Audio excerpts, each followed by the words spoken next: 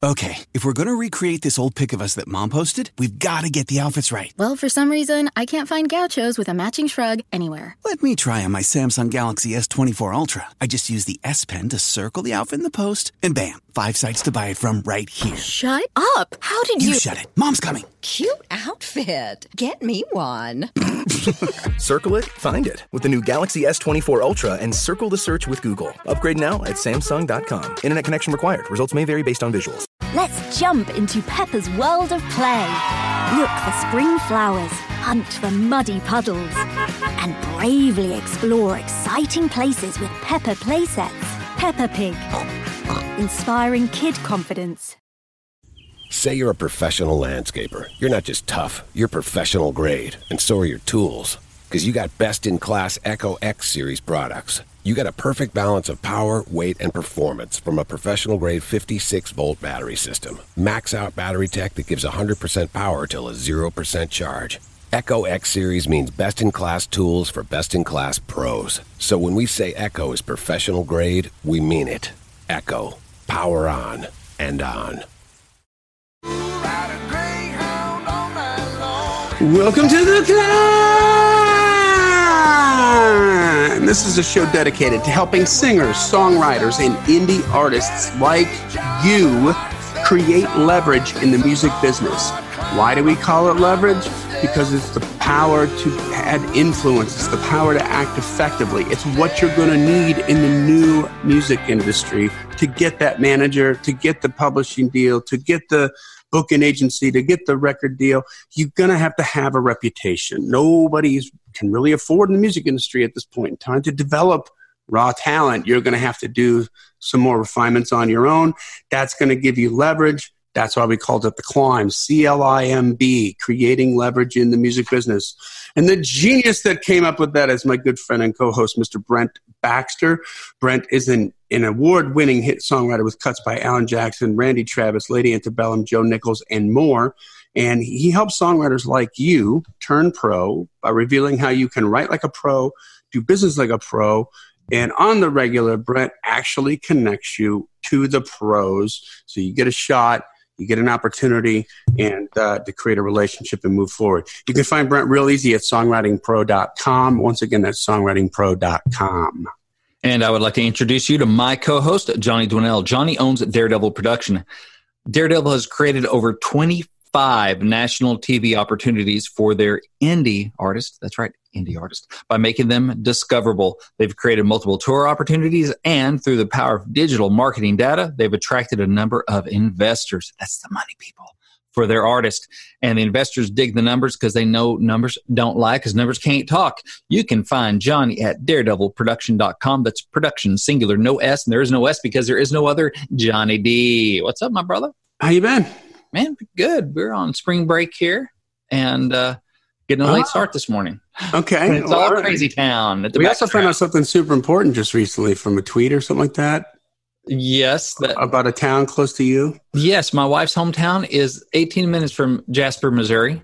And now, if you don't know about Jasper, Missouri, a little nugget of trivia, that's where the movie Roadhouse was fictionally set in Jasper, Missouri. So all this time we talk about Roadhouse and you.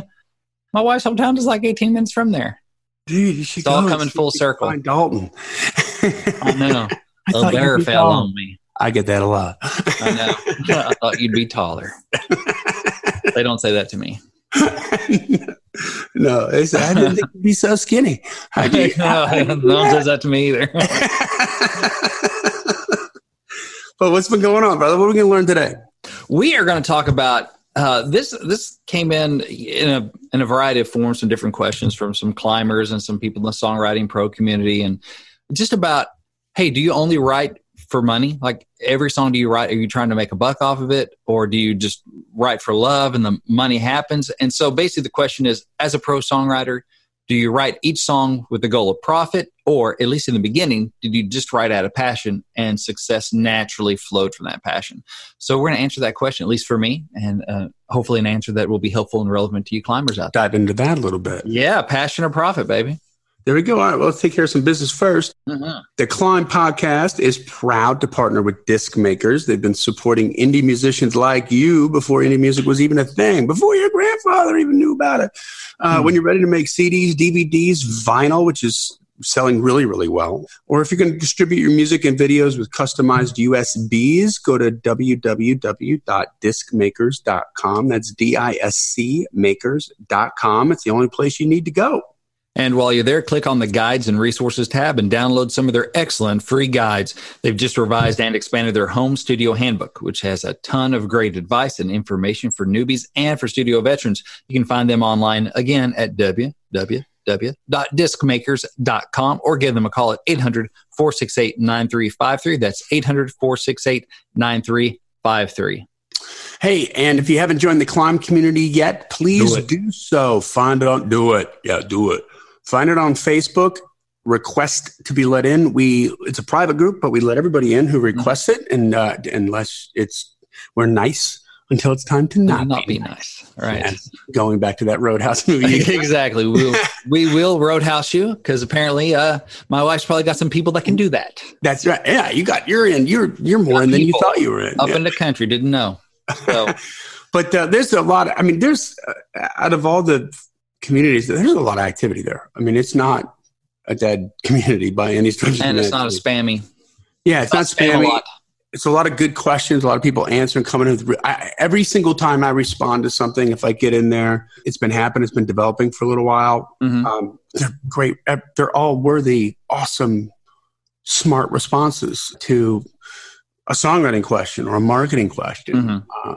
I love that about it. And then I'll add to it and go on a thing, but yeah. It's good. Make sure you subscribe to the podcast so that you get wherever you listen to your podcast. We're everywhere. So that way you get them in order, all the main episodes on Tuesdays, the mini-sodes on Friday, and you can consume them at will. Take 30 seconds, leave a rating and review. Make sure that 5-star, hopefully you like us that much. I hope so. Let other people know what you think about the content on here. That helps us be more legit. That's called social proof. And then even bigger piece of social proof, and the best compliment that you could give Brent and I would be to always share the podcast. Put it, if it's speaking to you, if it's working for you, if you're a regular listener, if there's one episode that just blew your mind, that made sense, that connected a dot or two for you, then please tell people about it. Tell your friend about it. Tell another songwriter about it. Share it on your social media. Let them know why. And other people will listen if you say it. If you say it, it's 100% true. If we say it, it's 50% true. It's suspect. Right? You're right. Yeah. Speaking of reviews. We got a new one, don't we? We do. This one's really cool, too. This is a 5-star review. It's from Gonzo 2001. And it's the title of the review is Real Talk. With an Real Talk. Point. Just listen to my first episode and I'm hooked. No sugarcoating here, just real talk and advice on the do's and don'ts of the songwriting business by guys who have been there and done that. Thanks, guys. Thank you, Gonzo 2001. Thank you, Gonzo. That's awesome. Yeah, except I didn't been there, done that. I got close on it, but I was never a professional songwriter. Well, you did the professional musician on the road making a living, right? I did that. That's true. You've been there, done that, right? There you go. Well, that's true. I did make some money. Yeah, that's good. That's for reals. More than most people do.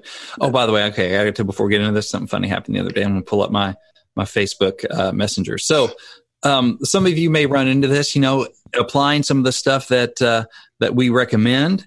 You may get a little bit of pushback on people. Let me see if I can find this. Oh, I hope I can find it. Oh, here it is. Okay. So, we talk about reaching out to people and, making it about them and free gifts and stuff. And so everyone that sends me a Facebook friend request on my, Songwriting Pro profile, not my personal one, but my other one, and I always respond to them personally. And so in this case, it was a fellow named John, which is, I think, a common enough name. I can go ahead and give his name.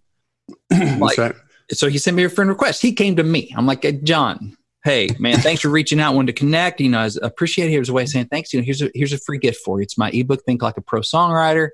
I've had some cuts and here's some stuff I've learned in the business. You can just go and you can go have it. Go forth and hopefully learn. Hope it serves you well, right? Yeah. So put his name in there's personal response and it's a message back, right? You send me a request, I message you, and then I accept your friend request.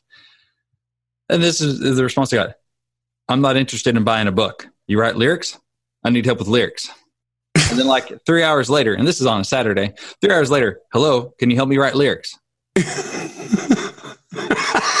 So how about now? My response back is, well, it's a free book.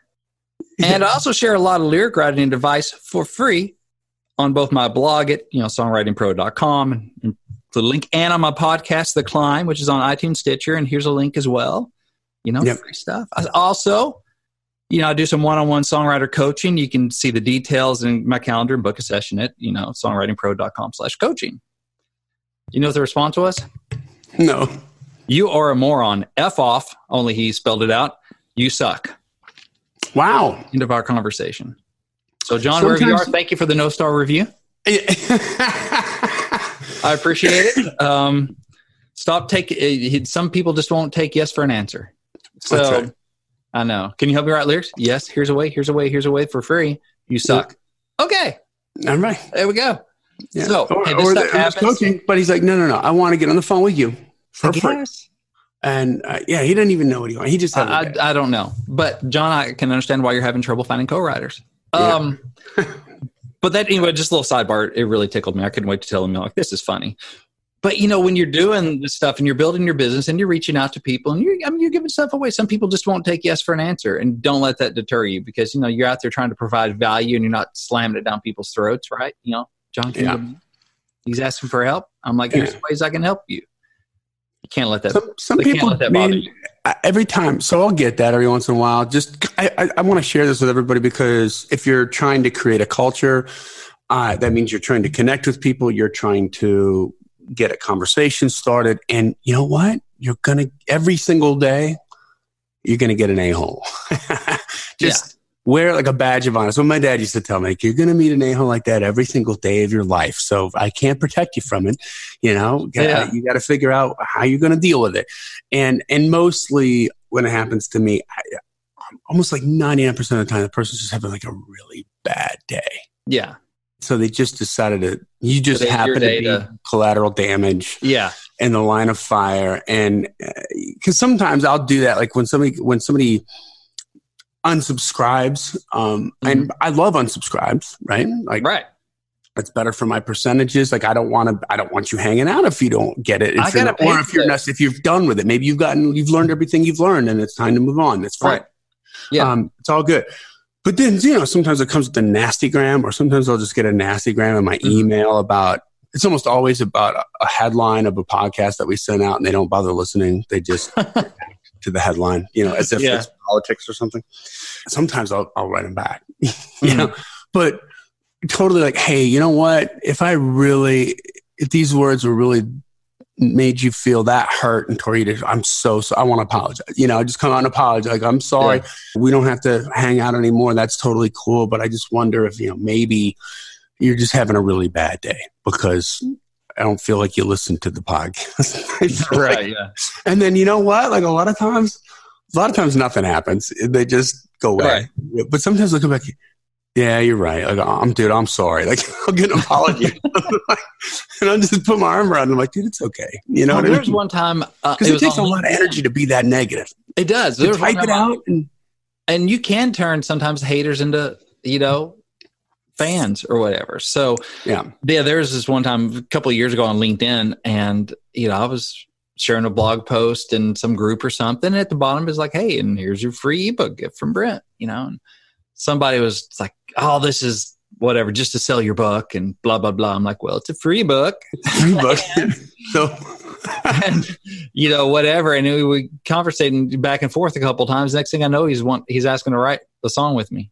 Yeah. I'm like, well, that went a long way from I'm just a slimy salesman trying to sell my book to. Well, see, you don't know the story, right? I mean, that's just it. Like, you don't know what happened. Like maybe just before he got screwed on some guy who wanted to be like a songwriting guru or was giving him the whole schmooze thing. And then all of a sudden it's like, but for $2,459, you can be a better songwriter tomorrow. Here's my plan. And it when that first started happening, when I was first getting into this and trying to help people and stuff, some of that stuff like hit deep, like it hurt. Yeah. Like it hurt me in the feels going, am I? Yeah. You start having that self-doubt going, am I slimy? Is this sleazy? Should I not be doing this? But then you see all those people that are connecting with publishers or connecting and writing their best songs and are sending you thank yous and stuff. You're like, this is for them. I'm helping them. So it may be the same thing with your music, that you're like, some people, haters are going to hate, but the lovers are going to love it. And I've written that, so don't. But, think about the people that are digging your music or that will dig it once you get past whatever hurdle it is. Don't. Yeah. But anyway. That's right. Big, long sidebar just to get to what we're talking about today, passion and profit. But actually, it kind of weaves in there a little bit. So to get back to it. So as a pro songwriter, do you write each song with the goal of profit, or at least in the beginning, did you just write out of passion and then success naturally flowed from that passion? And the answer is yes and no. So although you're probably looking for a little bit something more. So I'll go ahead and not end the podcast there.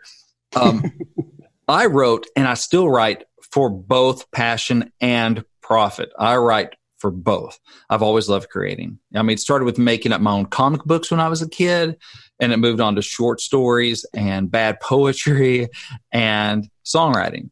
And creating something new has kind of always given me a buzz. I mean, whether it's a new kind of just a pun, a wordplay, something when I was a kid, that made me giggle, or a comic book or a short story or a poem or whatever, I could just get off on creating. I love it. Pure and simple, I love it. So that's a passion. That's how I'm wired. That's something I love doing. And that passion for songwriting is what led me to write for profit. Now, why do I want to write for profit? So I can spend more time writing. I can literally afford to spend more time writing and creating and doing what I'm passionate about, right? So if I can make a living writing songs, then it means I can spend a lot more time on my passion. I don't have to jam songwriting into the cracks between a day job, family time, laundry, and sleep. And I've done that, and I don't like it. And maybe you're doing it now, and you're like raising your hand going, I feel you, Brent. I'm on the climb, and I'm having to jam my passion in around, hopefully you're passionate about your family too, but a day job and commutes and all this other have-tos, right? Yeah. Well, if I can replace a day job with songwriting or creative pursuits, then I get to focus more on songwriting, family, friends, and sleep. I haven't figured out a way to avoid laundry yet, but maybe one day. But, you can replace some of the have-tos with more of the want-tos.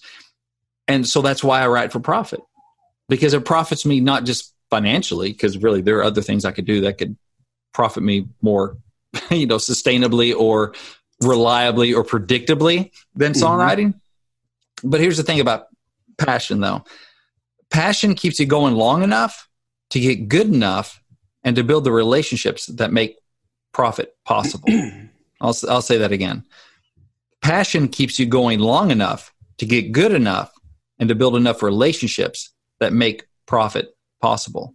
So it's just too hard to get to the profit if you don't have the passion first. Like if you're only writing for profit, like, well, I've seen, there was a guy in my hometown, he went off and he wrote a Tim McGraw hit. Now he came back in a Cadillac.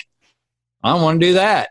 Sell me a song. It's not going to happen. If you're going after the money, you got to have the passion for it. Otherwise, it won't be worth it. Not going to happen. You're not going to stick it out. I mean, the passion is what gets you to stick around through the sucky parts, which is when you're writing bad songs and nobody cares and you're knocking on doors and nobody's answering, or they show you right back out the door, all that stuff. So that's the thing. I write for both because I have the passion for it, and the profit lets me do more what I want to do. If I were in a cubicle right now, I would not be talking to you, Johnny, about like music and stuff that I love, right? That's something I'm passionate about. So even this other stuff. That's right. The blogging about it, the events, getting to hang out with other songwriters, getting to hang out with you and do a podcast and talk about this stuff. It's all in the sphere of what I'm passionate about. And it allows me more time to do that stuff. Yeah. I think if you look at the really great like actors and stuff, that you'll see they kind of vacillate between a passion project, right? That's just got some sort of meaty thing that they want to portray, like the indie Woody Allen film or the Sundance kind of thing. A Sundance movie, it's a Sundance movie. It's not okay, and then they'll do like a summer blockbuster because they got to keep the name out there. And they're, by the way, by doing that, if you think about it, they are bringing more people to the passion project because the name stays relevant. The name stays big. There's a draw, right? Yeah, more people are like, I want to go see the new, what's his name? Well, whoever it might be, Chris Evans movie, because I freaking love him as Captain America, and now he's doing this other thing. What's going on there? Just because I think he's awesome. You're aware of him. Yeah. And you may check it out, this little black and white film period piece that you wouldn't have seen otherwise or whatever. I've seen that too, like with artists when they talk to me and they're like, but I love reggae, I love country, I love hip hop, I love rock and roll, and I love classical. And my dream has always been to put a record together with all those things. Like, and I'm like, okay, no. That's not going to work. Like, you just can't mix all those parties together. Nobody's going to get it. But it's not going to help fund the next record. Yeah, well, okay, let's say you have a huge hip-hop hit. Then they go and they buy the record, and they start to dig into you. But you've got a country song and a reggae song and all this, and they're like pissed off because they wanted more of what you hooked them with, right? Or if it's a country thing, and vice versa. It's just like you can't ride that many horses with one butt. But it doesn't mean you have to forsake them. And this is my point, that think about what John Mayer did with he did pop, very well. Very well. Incredible musician, incredible writer. But then he does the John Mayer Trio. It's a straight up blues record that sold 1 million copies. When was the last time a blues record sold 1 million copies? So he exposed a boatload of people to this other passion that he had, and they loved it.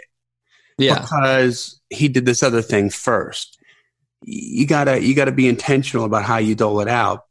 I think you're right. I think too many people focus on the result and like, well, what's that gonna look like? And it's, man, just what if you just did the work? What if you better enjoy the work. Speaking of films again, I heard a filmmaker or read some quote somewhere that says, some people think we make movies to make money. No, I make money to make more movies. Yeah. And that's the thing with my music is like, why do I make music for money? Well, no, I make money off my music so I can make more music. Yeah. And so I don't have to go sit in a cubicle and not make music.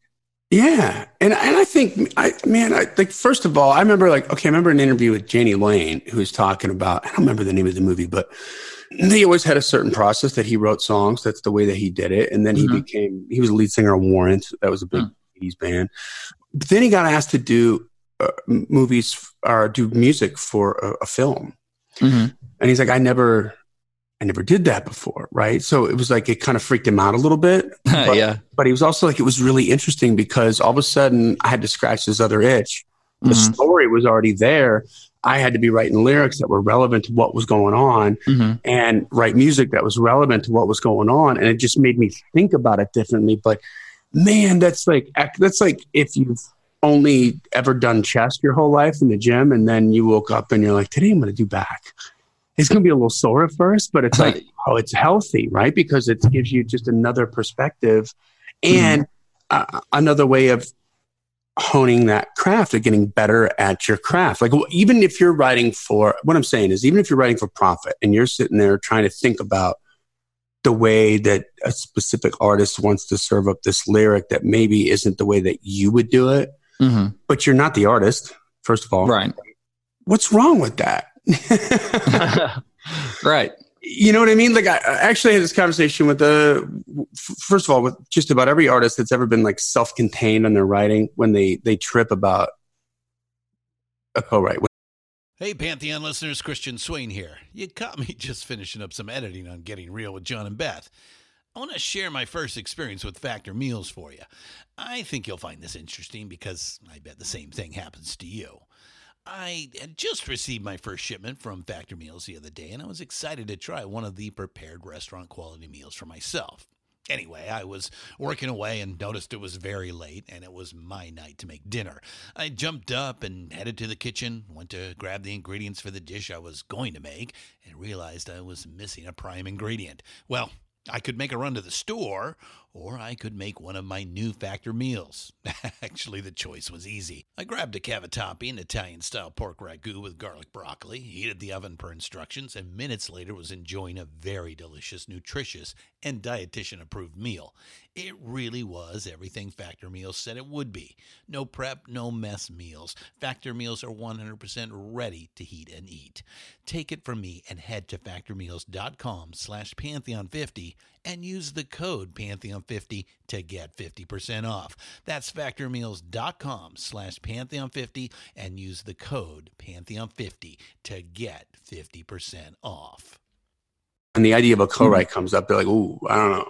And the first thing that comes out of their mouth, I could flash a sign. It's like, right now, he's about to say, I don't know if they're going to get me.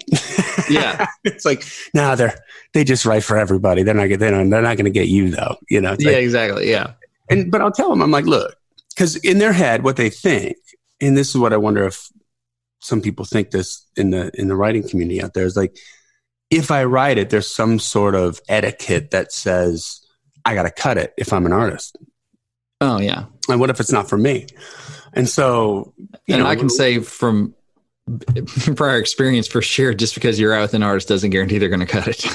Yeah, well, that's right. Or if you're the artist, right? Maybe you're an artist that's doing co-writes now, and you're kind of getting into that thing. And I'm like, just go write. I mean, imagine what you're going to learn sitting in a room with a bunch of other people who are passionate about this as you are, number one, and in Nashville on Music Row, they make a living doing it. So what are you going to bring from that to your own writing? And if you write something and it's not your brand, or would be something that you would never cut as an artist, fine. But you still created, you still learn, you still flex that muscle. You just did it a different way. And how is that ever a bad thing? What the result of that writing is going to be is entirely up to you. Yeah. Just doing the work is always, I'm going to drop a word we're going to use in my episode next week here with cross-training, right? Oh, yeah. And, the thing about cuts, like, I love getting cuts. I'm not going to lie. It's validating. It's encouraging. Sometimes you actually make a little bit of money off it. And not many feelings are better than hearing your own song on the radio. It's fantastic, and the money from a hit single can be fantastic too, no doubt. But the thing is, I've thought about this. I think I might trade cuts for just being guaranteed to be able to sit in a room with a buddy every day and make up songs. Like you'll be able to do this every day, much as you want, never get kicked out of it. You're not going to make a living doing it. You get to do the art every day. Yeah. You're not going to get any more cuts, but we'll make sure you make a living kind of thing. I think I might trade that, because as much as the validation, the external reward feels good, I love the process. I think I would take that over going, we're going to get you cuts, but it's all back catalog. You'll never write another song again. I don't think I could do that. Yeah. Financially, you might be better off, right? Yeah. Sit in the room with buddies, make up songs. Oh, I don't think I could do that. Well, I could be making a ton more money doing anything else other than what I'm doing right now, but I love this. I love artists. I love the music business. So I want to be here. Yeah. But I get that. I think that whole for-profit thing, if somebody's looking down at their nose, that comes from the have-nots. That's what that comes from. There's often, not all the time, but often there's sour grapes with that. And to your point before, Brent, that's just people that are focused on the result. Yeah. You know why that sucks? Because I'm not famous. It's like, oh, okay. Because I haven't made $1 million writing a song. Like, dude, are you looking at? How do you look at the build up to the show?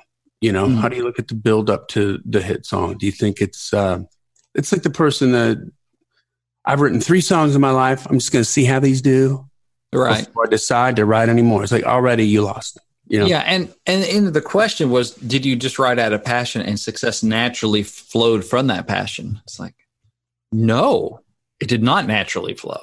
Yeah.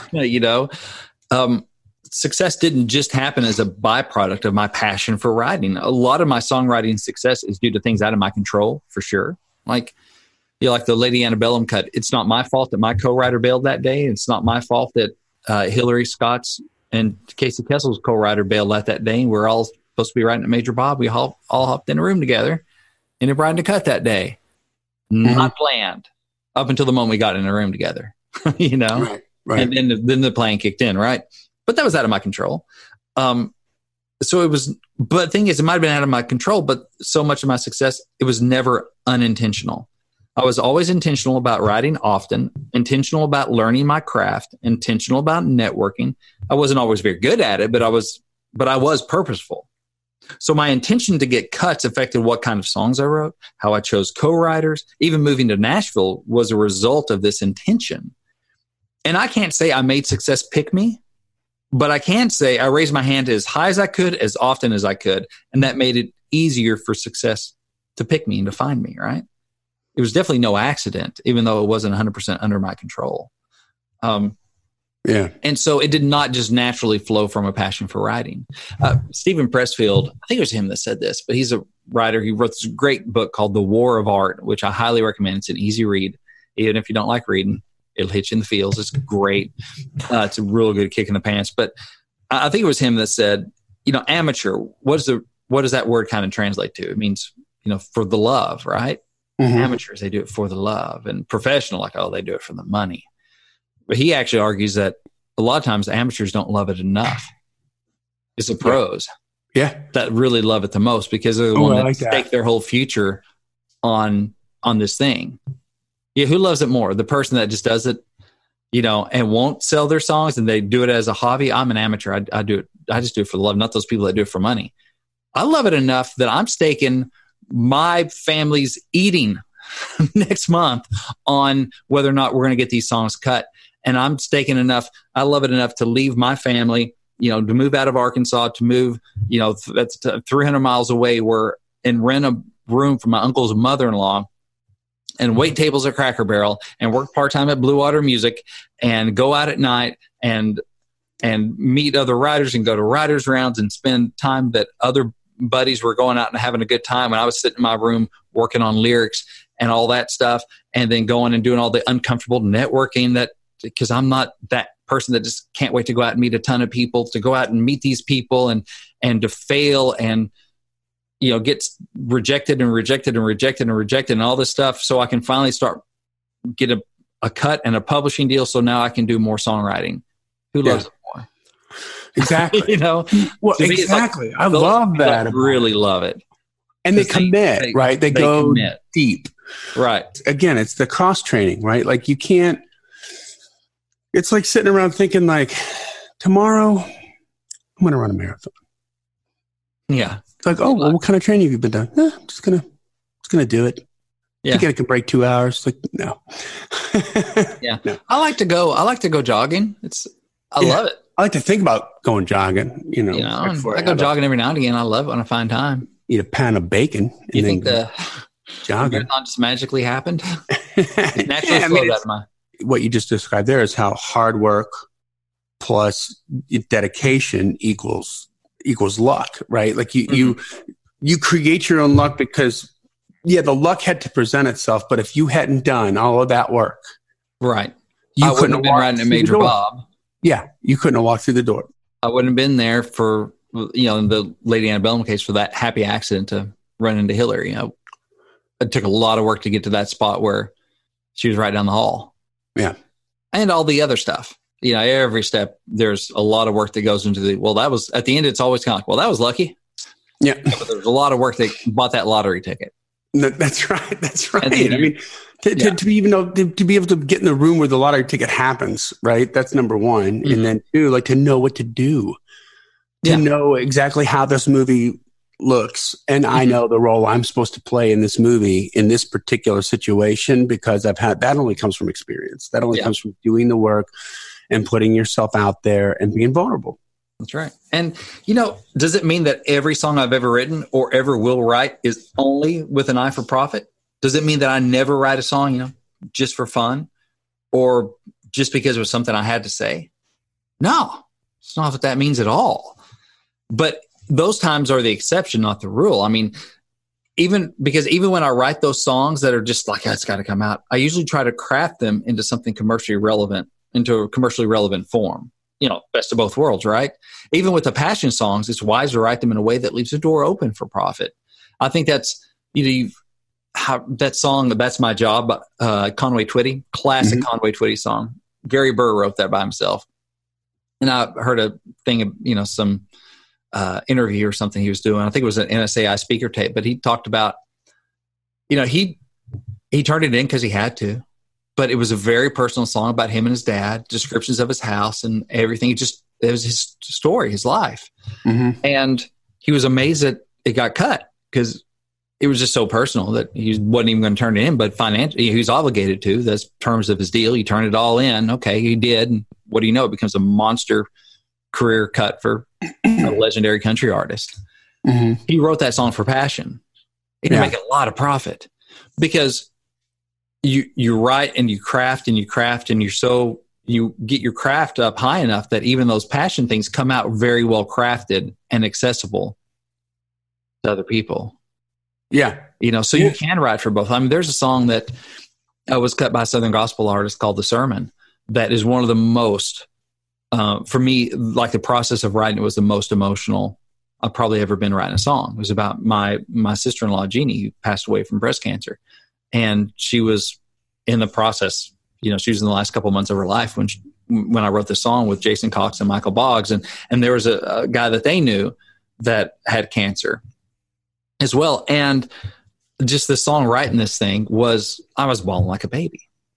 Mm-hmm. And it's still sometimes, depending on get your work how up. much I'm listening, still hard to listen to. But it got recorded by someone else. Yeah. So was I writing for passion or for profit? Well, I was writing for yes is the answer. Because we still wrote in a way that was crafted because that's what we do as professionals. You still write it in a way that's crafted, and it still has all the meaning to me that it did the day I wrote it.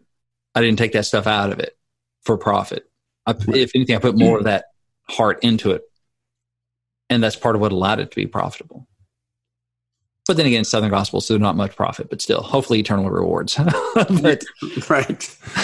When they say passion or I think that means like, are the lyrics trite, or are you trying to say something kind of a thing? But I just want to express this sentiment that there's a pragmatism involved with a lot of what you see in art, right? And a lot of what you see in the world, there's a pragmatism, but it's coupled with luck. But in my band, I was more of I wasn't gonna win American Idol. I wasn't the guy that was gonna sit down and sing you the phone book and make you cry. So we loved vocals, we loved harmonies. So we put a lot of harmonies around our choruses in there. I've got a thing for that. I love that. I love Queen. I love the big harmony stuff.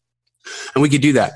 And everybody sang. So we could do 3 parts. We could do 4 parts. We did some cool stuff. Cool. It also took the spotlight away from me, right? I just had to fill in between, and the spotlight was on me, but I could entertain and I wasn't going to be, but if I might have done it differently, if I had a voice like Michael Bolton or something, or Colin Ray, I would have done it differently. So the point I'm getting to, we do amateur song demos. We get that little deal where we get people opportunity to get in and get them done at a discount. And I'll talk to people and they discuss this, Brent, and they're like, well, I got a different way of looking at the world and da-da-da. And I'm like, are you an artist? And they're like, no. And I'm like, then you got one of 2 things that you have to do. Mm-hmm. You either have to write in the way, if you want cuts, right? In a way that they're going to want to accept it. Let's say in the country music world, right, or the pop music world, they want red solo cups. Then you've got to write red solo cups. That's what you got to do if you want to cut. Or find an artist who gets what you're saying, who's connecting with what you're saying and how you're saying it, so you can change the world that way. But there's a pragmatism. You've got to still have somebody that's going to sell it, right? Somebody's got to sell that lyric with the vocal, and who's going to do it if it's not going to be you?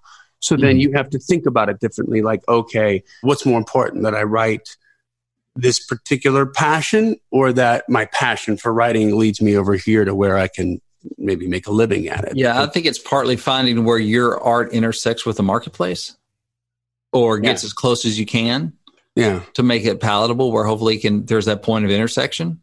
Yeah. Where, maybe it's more artsy, But okay, can we present it in a way melodically or production wise where, it can be more palatable? And then when they listen to it a little bit more, they're like, whoa, wait a second. I thought this was just a pop country bro thing, but there's actually saying something here or whatever. Yeah, I mean, and the only way you're going to find that again, like that's level 2, level 3, level 4, right? Mm-hmm. It's like expert level when you get there. Just do the work. Just quit giving yourself reasons not to do it. Right. And just go do it. Like, because if you have to love the craft. If you don't love the craft, the juice isn't going to be worth the squeeze. Yeah. Right. You've got to love it. Like you said, you got to love it so much that you're willing to sacrifice all this and that and the other thing and take some risks. You're never going to get the exact pitch that you want across the plate. You're still going to have to swing that bag and try to hit that curveball. Right? That's all curveballs. Yeah, man. Yeah. So, I mean, what are you going to do? Like it morphs constantly. Yeah. I mean, my writing changes over time, and the thing is, what's remained constant? I love writing. Yeah, I love creating. Whether it's a Ray Stevens silly, something he does cut or something silly he doesn't cut.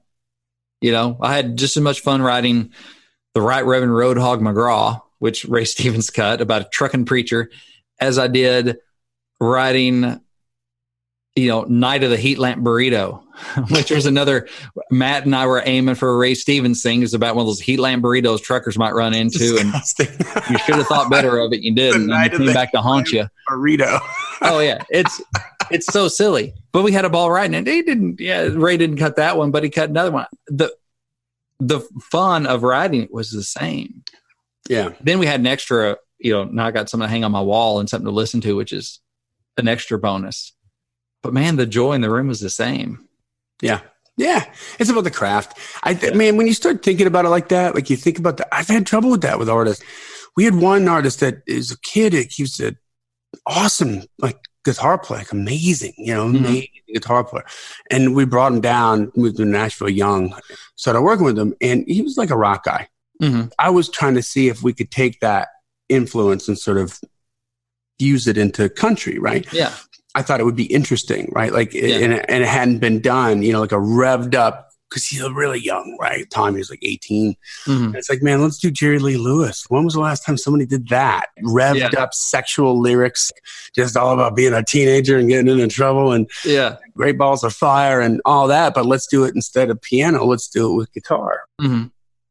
I thought at the time that you could almost hear the first Black Crowes record spun on country music these days, with some of the stuff that's come out, like the Cadillac 3 and some of those are rock records. Oh, yeah. But all he could do is like, man, you're going to play this on country radio, maybe. And I'm like, well, yeah. That's the end. He's like, well, I'm not wearing a cowboy hat and a bunch of boots and stuff. And I'm like, nobody said you had to do that, right. And he's like, well, and he just one excuse after the other, he's getting scared. Yeah. And I said, look, I'm never going to put you someplace where you don't belong. Right. And we were talking about tone, right? Because we had an issue with this tone, which is like a rite of passage for every rock guitar player. You come in with all this crap, 50,000 pedals, and it sounds like a 747 taking off. There's no room for the music. It's like with all the noise from all the pedals. And I'm like, dude, go listen to AC/DC, the early AC/DC records, any AC/DC records. Like, there's not a lot of distortion on those guitars. They just played them nasty. The rhythms are played nasty. That's the way Malcolm played the guitar. It's nasty. It's dirty. It's not a shitload of distortion. Excuse my French, I said, just go play it nasty. I said, imagine yourself listening down to the record. You love every single thing about it. I said, are you there? He's like, yeah. I said, now where do you care where we sell it? Yeah. Why does it matter? Because it breathed over so much into that he could get away with that, but it never happened because he's just so worried about the way he envisioned the outcome. And you and I just got through saying, like, you can never envision the outcome. It just, no. You never think it ends up the way it ends up. Yeah. I mean, before you ever get into a riot, if you start talking about passion versus profit, you've already lost, kind of, right? You're in a different mind space. But hey, I know we're going a little bit long here, and I want to wrap this up. But I just want to encourage you can do both. It can be done for both. Yeah. You don't have to trade passion for profit or profit for passion. You can do both. Yeah. I've done it. I've seen it. I live it. So, and also, listen, I have an opportunity coming up. If you want to raise the game on your commercial songwriting, and maybe you've been writing for passion, and you're like, you know what, let's learn how to frame, but your craft just hasn't been there. Like, I want to learn how to make some decisions as I'm writing these things I'm passionate about to make them more commercially relevant, so I can hopefully get some profit out of it, or at least write some stuff that's more competitive. Or if you've been writing for profit, but so far it's been nonprofit, and you want to try and make some decisions to help your songs get a little bit more, commercially relevant, we have the C4 experience coming up. So C4X, 5 nights in April. So like 2 hours a night. It's coming up. There are only, at this point, a couple spots left. And so they may already be gone by the time this airs. So if so, sorry. But basically what we're going to be diving into these 5 nights is helping you to write songs that artists want to record, that radio wants to play, and fans want to hear. And the deadline is coming up this Friday as you hear this. So the end of the month on March 2019. Won't be doing this again for another 6 months. Only a couple spots left. You can get all the details by going to giftfrombrent.com and download the free ebook. And that'll put you on the I don't want to pay for a book. List. I don't want to pay for your book. Well, it's free. As we learned, let me say that again. It's free. Sometimes I know people have trouble hearing free and taking yes for an answer. So go to giftfrombrent.com, download the free ebook, and that'll put you on the insiders list, and that you'll get all the details. But you can also go to songwritingpro.com and look through there, and go to the store, and that if there are any spots left, you can get that there. But it's about writing songs that artists want to record, radio wants to play, and fans want to hear. And you can be passionate while writing those things. And I tell you what, I don't care who you are, like that. You should flex that muscle. You don't ever have to use it. Right. You don't ever have to use it, but you're telling me it's not worth learning, understanding more, like getting a better perspective on it, to get a wider view of the world. Like you need to know everything you can know about your craft. Yeah. And then you know what to throw away and what you want to keep. Right. And then you make decisions on purpose. Yeah. All right, guys. Well, that brings us to the end of another Killer Climb episode. Again, join the Climb community if you haven't done so on Facebook. Great community, people helping people, best kind of people, most wonderful kind of people. Subscribe to the podcast so you get every single episode of Minisode in order, and you can consume them and bounce around as much as you like. Leave us a 5-star rating and review. Tell us what you think. If it's helping you, it'll help other people, and that review helps get some new people involved when they check up on the legitimacy of what's going on here. And then finally, share it. That's the best compliment you could give Brent and I. Tell somebody about it. Put it on social media. Let other people know why you like it. And we go from there. I mean, that's why we're doing this. This podcast exists because we want you to win. So keep on climbing. And we'll see you at the top.